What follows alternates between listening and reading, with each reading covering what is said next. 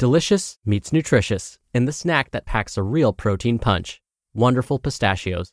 Each 1-ounce serving of Wonderful Pistachios has 6 grams of protein, giving you over 10% of your daily value and making Wonderful Pistachios one of the highest protein nuts. But perhaps more than that, I love all of the flavors they have. Their sea salt and vinegar ones are my favorite when I'm craving that flavor but want to keep it healthy. But that's just the tip of the iceberg.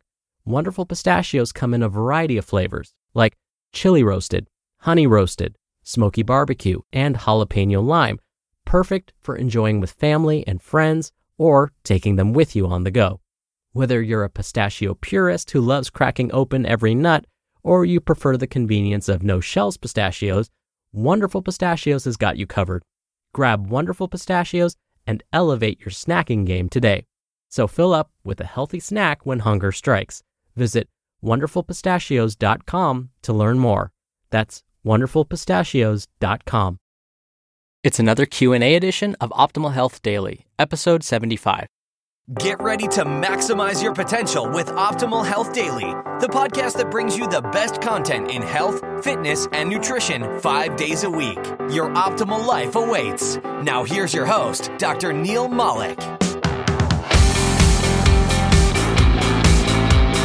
Hey there, and welcome back to another special Friday Q&A episode of Optimal Health Daily. Now, normally this is a podcast where I read to you from some other popular health and fitness blogs, but on Fridays, I answer your questions. Now, if you want to send one in, it's really easy. Just visit oldpodcast.com and look for the red bar along the side that says Ask a Health Question. You can use your computer's microphone to record your question and do as many takes as you like, or you can even use your phone. Again, just visit oldpodcast.com, and I'd love to help you out.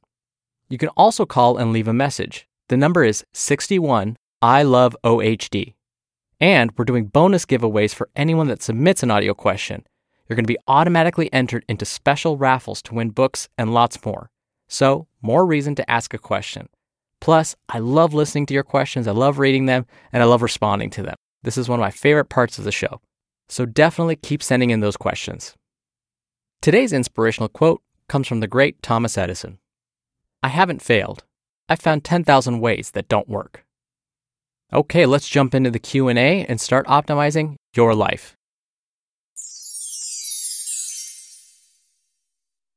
Hi, Dr. Neal. I wanted to get your opinion on cooking with coconut oil. I have heard a lot of good things, and I have heard a lot of bad things, mainly associated with the amount of saturated fat in coconut oil. Do you think cooking with coconut oil is healthy? Hi, Sujana. Thank you for your question. Sometimes touted as a cure-all for everything from weight loss to improving brain functioning, coconut oil is definitely one of the more popular food trends right now. Now, I must begin by mentioning that coconut oil is different from coconut water. Coconut water is that liquid you see Tom Hanks' character drinking in the film Castaway. You know the movie where he's stranded on an island with only his wits and a volleyball named Wilson to help him survive? When you see him finally crack open that coconut water is the liquid that comes pouring out. Coconut oil, on the other hand, is made by pressing the fat from the white fruit or meat on the inside of the coconut. So let me start by answering your question. Should we cook with coconut oil? There are definitely some oils we would want to use for cooking at high temperatures, and others we would more want to use for like a finishing oil. Basically those that should be used when placing the finishing touches on your dish or for things like oil-based salad dressings. Which oil should be used and for what depends on something called its smoke point.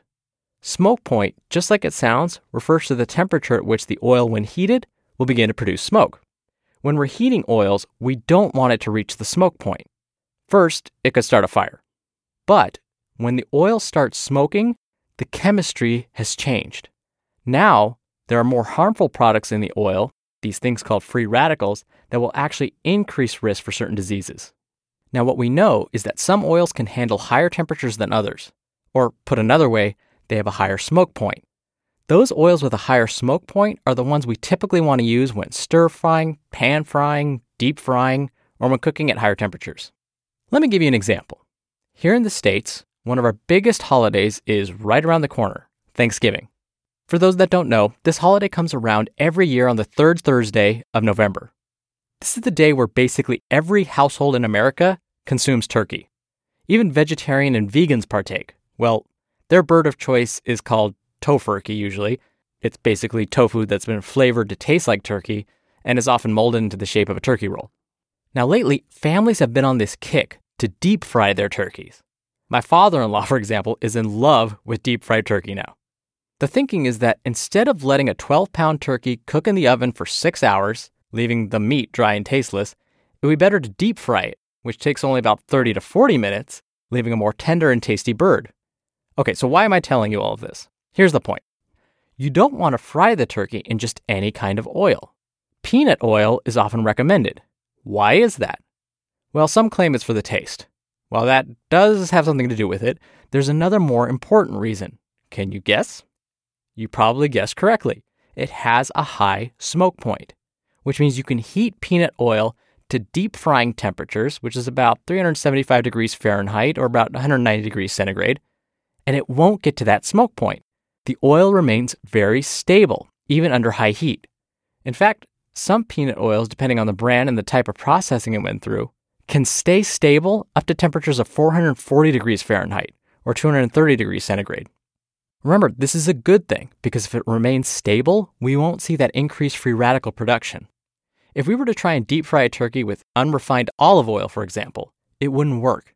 It would reach its smoke point at about 320 degrees Fahrenheit or 160 degrees centigrade, well below frying temperatures. So is coconut oil stable under high temperatures like peanut oil?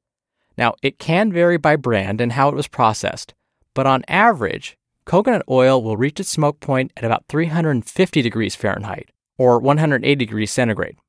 We typically bake foods in ovens at these temperatures. Now, this is pretty good, but notice this is not nearly as high as the smoke point of peanut oil. Stir-frying or pan-frying foods usually requires a temperature of about 375 degrees Fahrenheit or 190 degrees centigrade. So it's possible that using coconut oil for these methods may not be the best option.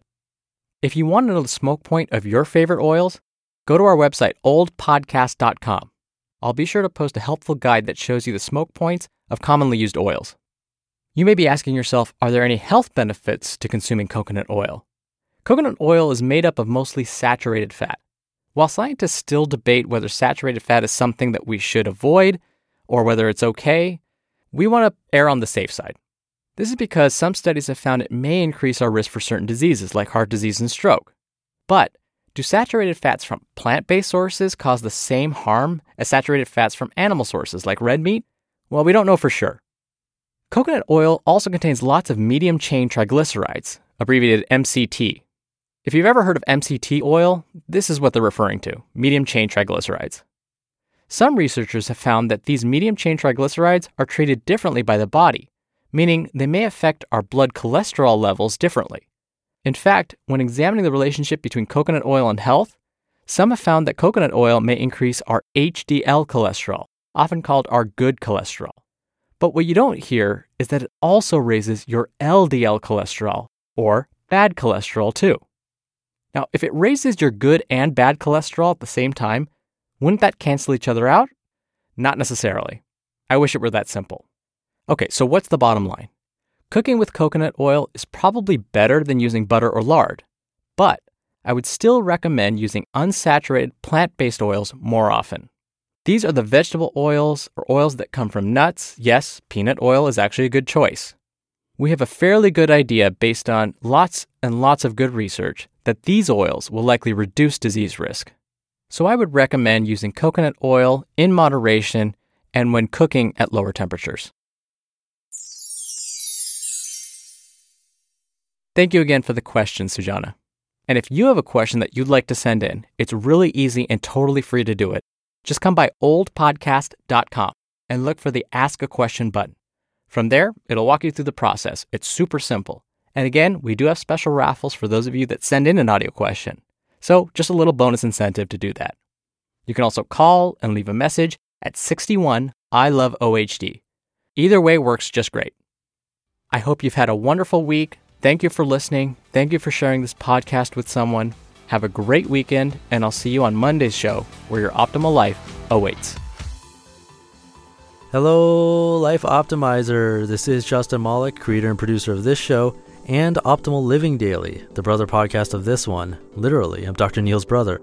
If you like the format of this show, you'll love Optimal Living Daily too, where I also read to you from blogs, but cover other topics like personal development, finance, and minimalism from bloggers like Derek Sivers, The Minimalists, Zen Habits, and many more.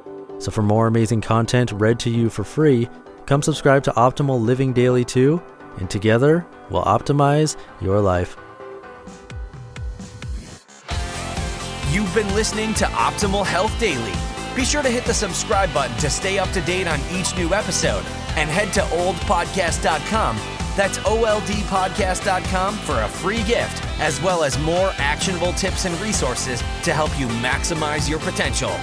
Thanks for joining us, and remember, your optimal life awaits.